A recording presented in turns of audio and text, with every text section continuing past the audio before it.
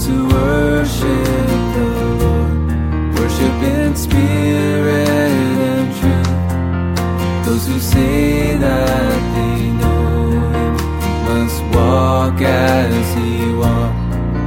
Those who worship the Lord worship in spirit and truth. Those who say that they know Him must walk as He walked. He is the way and the truth, and in Him is the life. If we obey His word, then we walk in the light. He is the way and the truth, and in Him is the life. If we obey His word, then we walk in the light.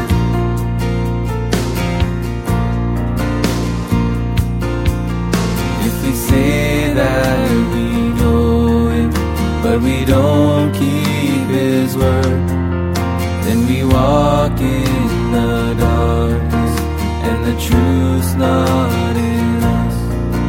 If we walk in the light, we will have fellowship sweet, and the blood of Jesus will cleanse us from sin.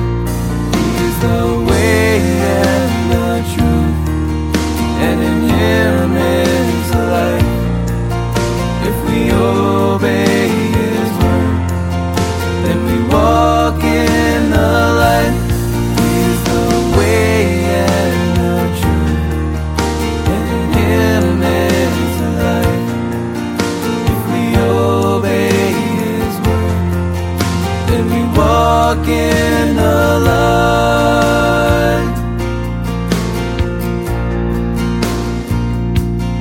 He is the way and the truth, and in Him is the life. If we obey His word, then we walk in the light. He is the way and the truth, and in Him is the life.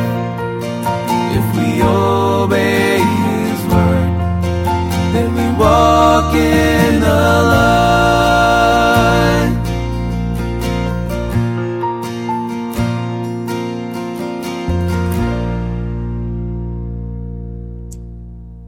Well, good morning, everybody. How's everybody doing this morning? My. I look terribly washed out in that.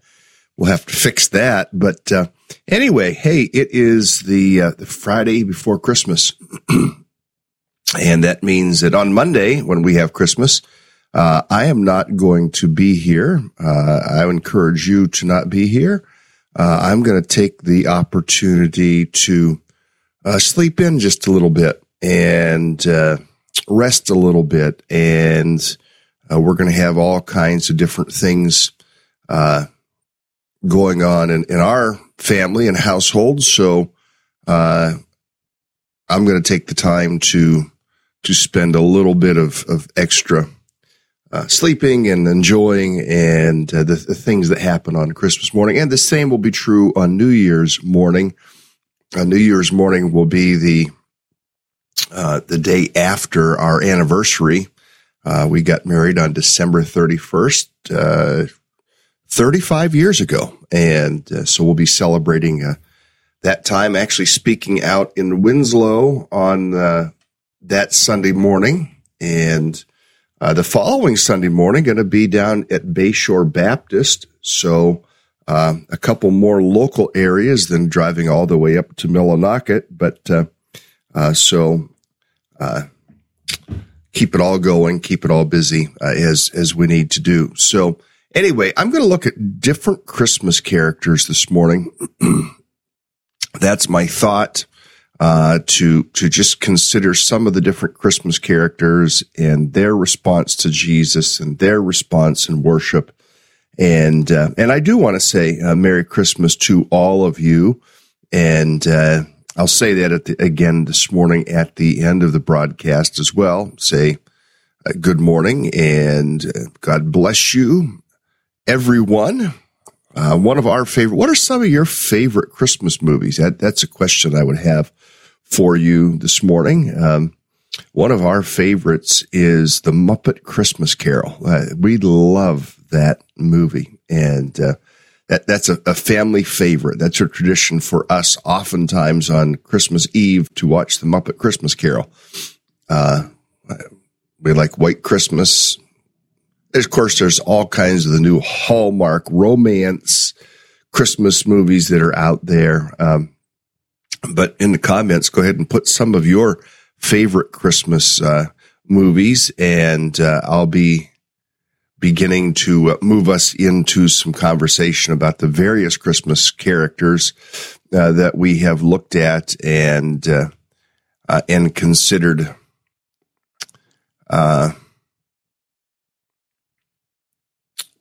The last few days. Anyway, so just letting you know those things and what we're going to be doing. Sorry, I'm a little bit scattered here. There's something is just not quite acting right in my system, and not my personal system, but the computer system here this morning is being just a little bit funky, and I'm trying to figure out what is going on. So Don says, I like the real version of Jack Frost. That's yeah. And listen, I don't believe in Santa Claus. I think you all know that.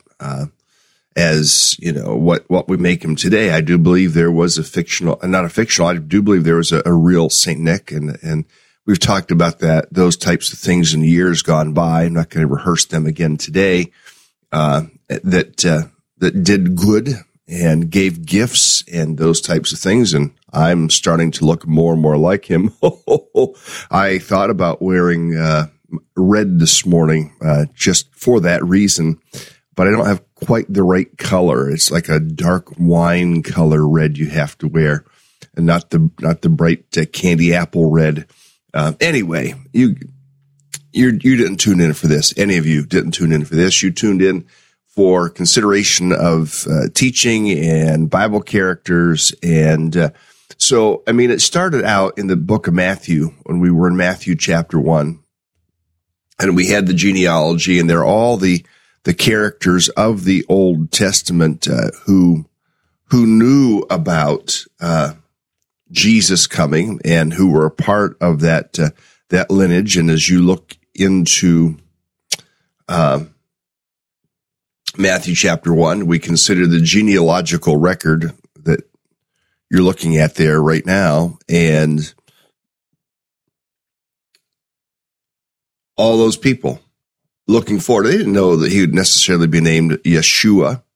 They knew he would be HaMashiach. They knew he would be the Messiah. They didn't necessarily know his name would be Jesus. They knew he would be Emmanuel. So you have all the Old Testament characters, and then you jump down to later on in the passage in Matthew chapter 1, and we see Mary, and we see more specifically Joseph, the husband, a righteous man, not wanting to expose her to public disgrace. But then what else do we see? We see an angel of the Lord appearing to him, and many believe that this angel of the Lord is most likely Gabriel, and he is one of the few angels who are named in the text of Scripture. So likely we have Gabriel appearing, and wow, that camera is just really off this morning. I guess I'm not going to worry about it. But we have Gabriel appearing, giving this announcement, this fantastic announcement to Joseph. And this is very, very personal, very private. It said in verse 20, the angel of the Lord appeared to him in a dream. So we have it in a dream. This isn't even necessarily the public, not public, the awake experience that Mary would have. This was in a dream, but it was very, very clear. I mean, I think that the words were I think that the words were direct. I think that Joseph understood every word that was being said to him in this dream. And because it tells us then in verse 24, it says when Joseph woke up, he did what the angel of the Lord had commanded him and took Mary home as his wife. So you have all the Old Testament characters looking forward to the birth of Jesus, and many of them looking forward in faith. And so that faith causing them to have righteousness, that faith being credited to them as righteousness. So many of the Old Testament characters, somebody asked, well, if the only way of salvation is through Jesus, and even tribal peoples who don't hear about Jesus and can't believe in Jesus won't be saved, which is the position that some take. What about the Old Testament characters? They were looking forward to HaMashiach. They were looking forward to the Messiah. My personal position, even on tribal peoples, is if their hearts are aligned to be seeking after a God that can be known as revealed through creation and revealed through what he has written in the code of man in terms of conduct. And I do believe that it's entirely possible that their longing is for Jesus, but they haven't heard about Jesus yet, and that the Lord would be merciful to those tribal people who've never heard about Jesus, but whose hearts are aligned and ready for Jesus, that they too would be saved. That's a whole other theological road down which we'll walk sometime on some of those sticky issues of theology, if you will. But here we see these characters that we've referenced, beginning of Matthew chapter 1. Now we see the angel, we see Mary, we see Joseph, and Joseph followed through on what was told him. It simply said when he woke up, he did what the angel of the Lord had commanded him. So he was obedient to go and do the very thing he was told to do. Now, if you go into chapter 2, it jumps ahead a couple years. And so we're not going to go to chapter 2 of Matthew yet because it doesn't cover the shepherds. So we're going to go into Luke and consider a couple other people around this time that we haven't even talked about. And again, this is all fly over very quickly. There's the birth of John the Baptist, Zechariah, and Elizabeth, who were part of the story. And it was in the time of King Herod of Judea. There was a priest named Zechariah who belonged to the priestly division of Abijah. His wife, Elizabeth, was also a descendant of Aaron. Aaron would be the priestly line. Both of them were upright in the sight of God, observing all the Lord's commandments and regulations blamelessly. I mean, they were really trying to live out their faith in obedience as Jewish people. It says they had no children. Elizabeth was barren, but they were both well along in years. But once when Zechariah's division was on duty, he was serving as a priest before God, and he was chosen by lot according to the custom of the priesthood to go into the temple of the Lord and burn incense. When the time for the burning of incense came, all the assembled worshipers were praying outside. Again, this is happening at a time of worship. And he is in there to light the incense, and it says in verse 11, then the angel of the Lord appeared to him standing at the right side of the altar of incense. And when Zechariah saw him, he was startled and gripped with fear, but the angel said, do not be afraid, Zechariah. Your prayer has been heard. Your wife Elizabeth will bear you a son. You're to give him the name John. He will be a joy and delight to you, and many will rejoice because of his birth. For he will be great in the sight of the Lord. And then this kind of Nazirite vow that he is to be thrust upon his life. He's never to take wine, which the indication and implication of that is that they did take wine. But he was never to take wine or other fermented drink like apple cider or anything else. And he will be filled with the Holy Spirit even from birth.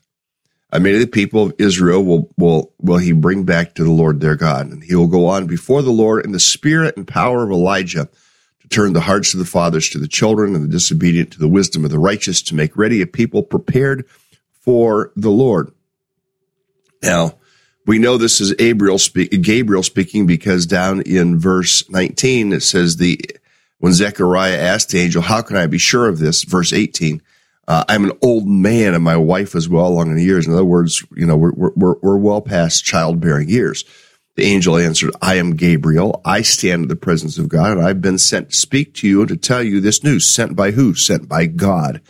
I mean, if God says something's going to happen for you, it's going to happen. And the story continues, and I'm just doing a quick flyover. So Elizabeth, Zechariah, they're a part of this story. There's something marvelous that will happen in relationship to them. So around the same time, or actually perhaps a few months later, you pick up in verse 26. In the 6th month, God sent the angel Gabriel to Nazareth, a town in the Galilee, to a virgin pledged to be married to a man. And so now we see Mary having this encounter with the angel. So she was pledged to be married to a man named Joseph, a descendant of David. The virgin's name was Mary. We know this. The angel went to her and said, greetings, you who are highly favored. The Lord is with you.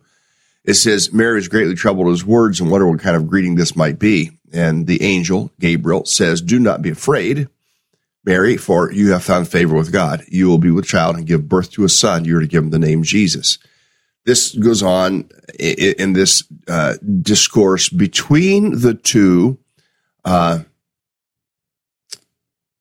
Mary's conclusion to the matter is the same as Joseph's. Joseph went away and did what the Lord told him to do. And Luke chapter 1, verse 38 says, Mary says, I am the Lord's servant. May it be to me as you have said. It says, then the angel left her. And our response to say, I am the Lord's servant. I will do what the Lord has told me. Now, continuing in this, you see Mary visiting Elizabeth. At the time, Mary got ready and hurried down to a town in the hill country of Judea, where she entered Zechariah's home and greeted Elizabeth. When Elizabeth heard Mary's greeting, now this is cool. Look at the response. Verse 41, the baby leaped in her womb, and Elizabeth was filled with the Holy Spirit. I mean, this baby knew what was going on. This baby in the womb, upon hearing the voice,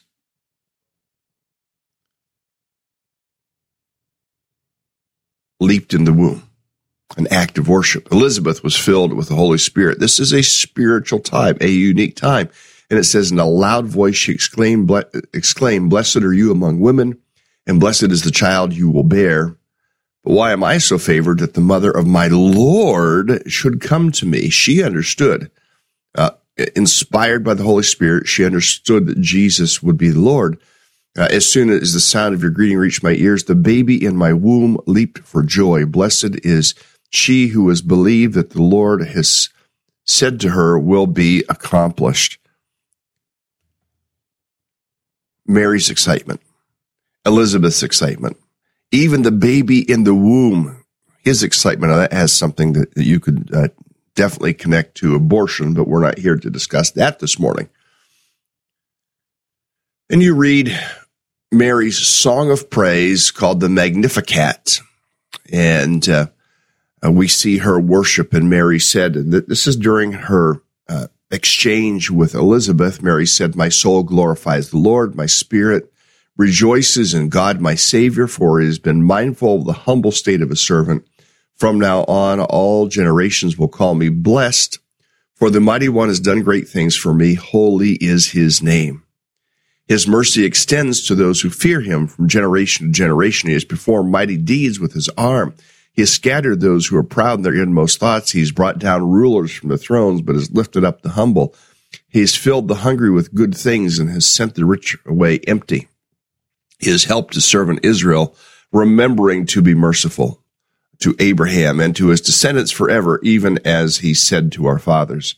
Mary stayed with Elizabeth for about 3 months, then returned home. Now, remember, why 3 months? Why not go home and be with Joseph? They're not married yet. That's why. And so she is staying with Elizabeth during this time. And Luke 1 will continue explaining the birth of John the Baptist and what happens. But now you see Gabriel.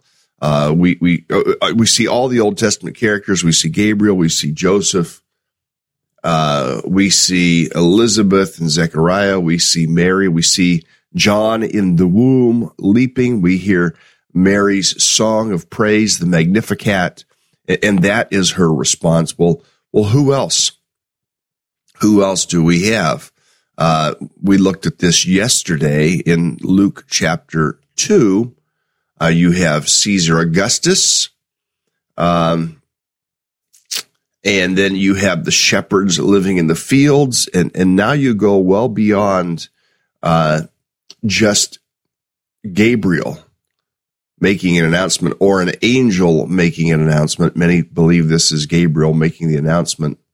When it says there were shepherds living out in the fields nearby, keeping watch over their flocks at night. This is near Bethlehem. An angel of the Lord appeared to them. The glory of the Lord shone around them. They were terrified. But the angel, singular angel, said to them, "Do not be afraid. I bring you good news of great joy that will be for all the people. Today in the town of David, a Savior has been born to you. He is Christ the Lord. And this will be the sign. You will find a baby wrapped in cloths and lying in a manger." And suddenly, now this is another phenomenal part, a great company of the heavenly host appeared with the angel, praising God and saying, "Glory to God in the highest, and on earth peace to men on whom his favor rests." And we know that the shepherds would hurry off and go find Jesus, where it says in verse 15, let's go to Bethlehem and see this thing that has happened, which the Lord has told us about. Then what did they do? Their response, verse 17, to spread word concerning what had been told them about this child. So, I mean, they're spreading the word. They're talking about, what they saw, what they heard, what they experienced. And now they are telling other people about this. And I mean, that's what we're to do. That part of our worship is witness. Worship isn't just singing songs. Worship isn't just being in church on Sunday. You've heard of Elf on a Shelf, right? How about You in a Pew? That's another one. And you can have elves on shelves, but better to have you in a pew on a Sunday is a better thing. I saw that yesterday. I thought it was pretty good. I thought I'd share it with you. Mary's treasuring these things in her heart. I mean, what do we do in our worship? That's part of where I want to go. I mean, Herod didn't worship. Herod worried.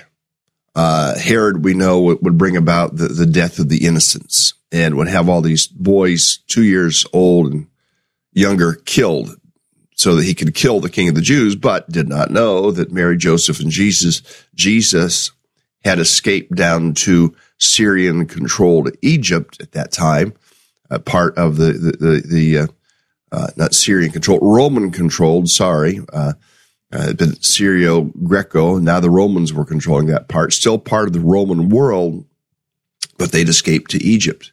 So there's the escape, but the worship, all these things taking place, these characters and how they worship and how they obeyed and how they witnessed and all the things that they continued to do. Well, continuing in Luke chapter 2, there's a few other characters that we did not consider. Let's look at these other characters. When the time of their purification according to the law of Moses had been completed, Joseph and Mary took him to Jerusalem to present him to the Lord. As it is written in the law of the Lord, every firstborn male is to be consecrated to the Lord and offer a sacrifice in keeping with what is said in the law of the Lord, a pair of doves or 2 young pigeons, Jewish customs. Now there was there was a man in Jerusalem called Simeon who was righteous and devout. He was waiting for the consolation of Israel. He was waiting for HaMashiach. He was waiting for the Messiah, the consolation of Israel. The Holy Spirit was upon him. And it had been revealed to him by the Holy Spirit that he would not die before he had seen the Lord's Christ. So moved by the Spirit, he went into the temple courts when the parents brought in the child Jesus to do for him what the custom of law required.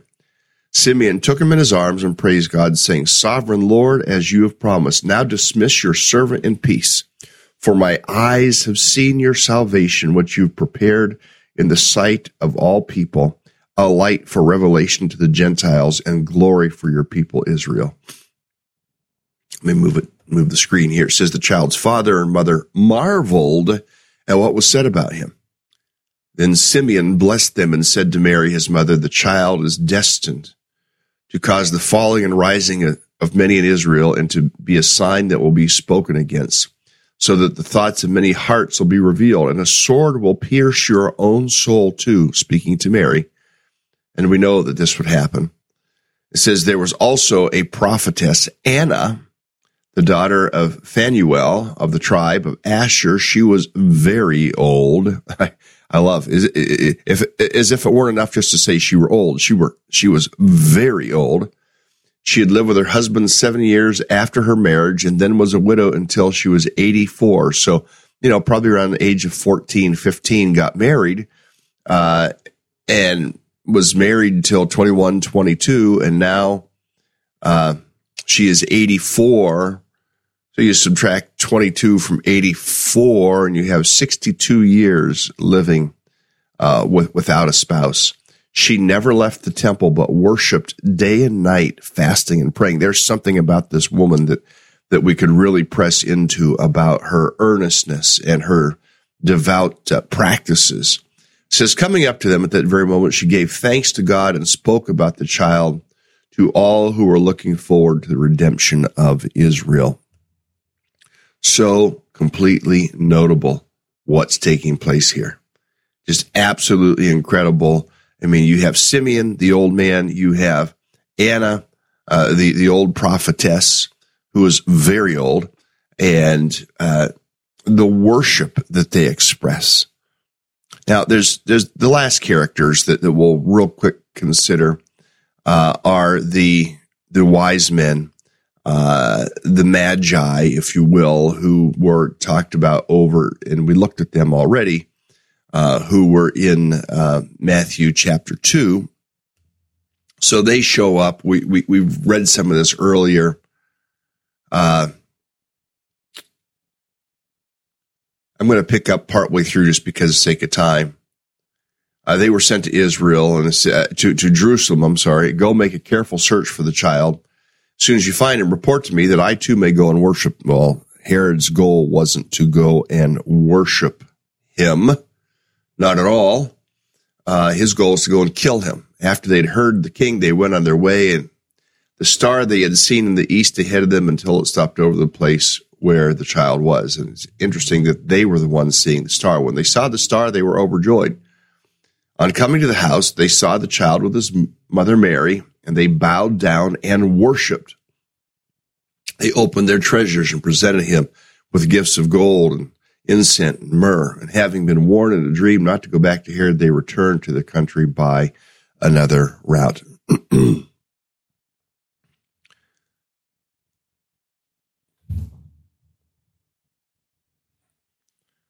So, Mary, Joseph, angels, shepherds, wise men, Herod, who didn't worship, Simeon, Anna, Elizabeth, Zechariah, the baby John in the womb, all of them worshiping. And for us, this is just a great reminder of what we should be doing this Christmas season and every Christmas season, that we would be worshiping, that we would be witnessing, regardless of our situation. Here, I mean, you consider Anna, 62 years, a widow. And you think of her and the loneliness that she could have had. She filled up in prayer, devotion, and worship. Simeon, well along in years, who kept waiting and waiting and waiting, and finally he finally saw the consolation of Israel, Yeshua HaMashiach.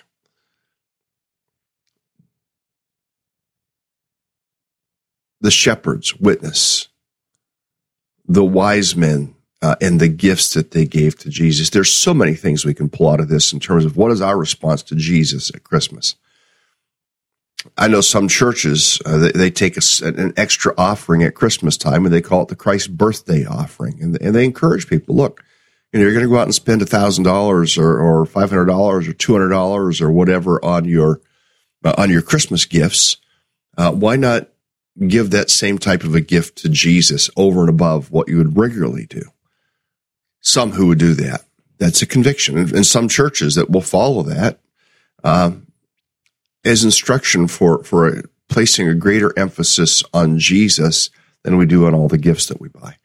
All these things, all these thoughts, so much that we can do to respond to ponder things in our hearts as Mary did, to obey as Joseph did, to offer gifts as the wise men did, to go tell others as the shepherds did, to sing songs if they even sang. It actually didn't say that they sang songs in the book of Luke, but the angels, this vast multitude of angels there, were worshiping.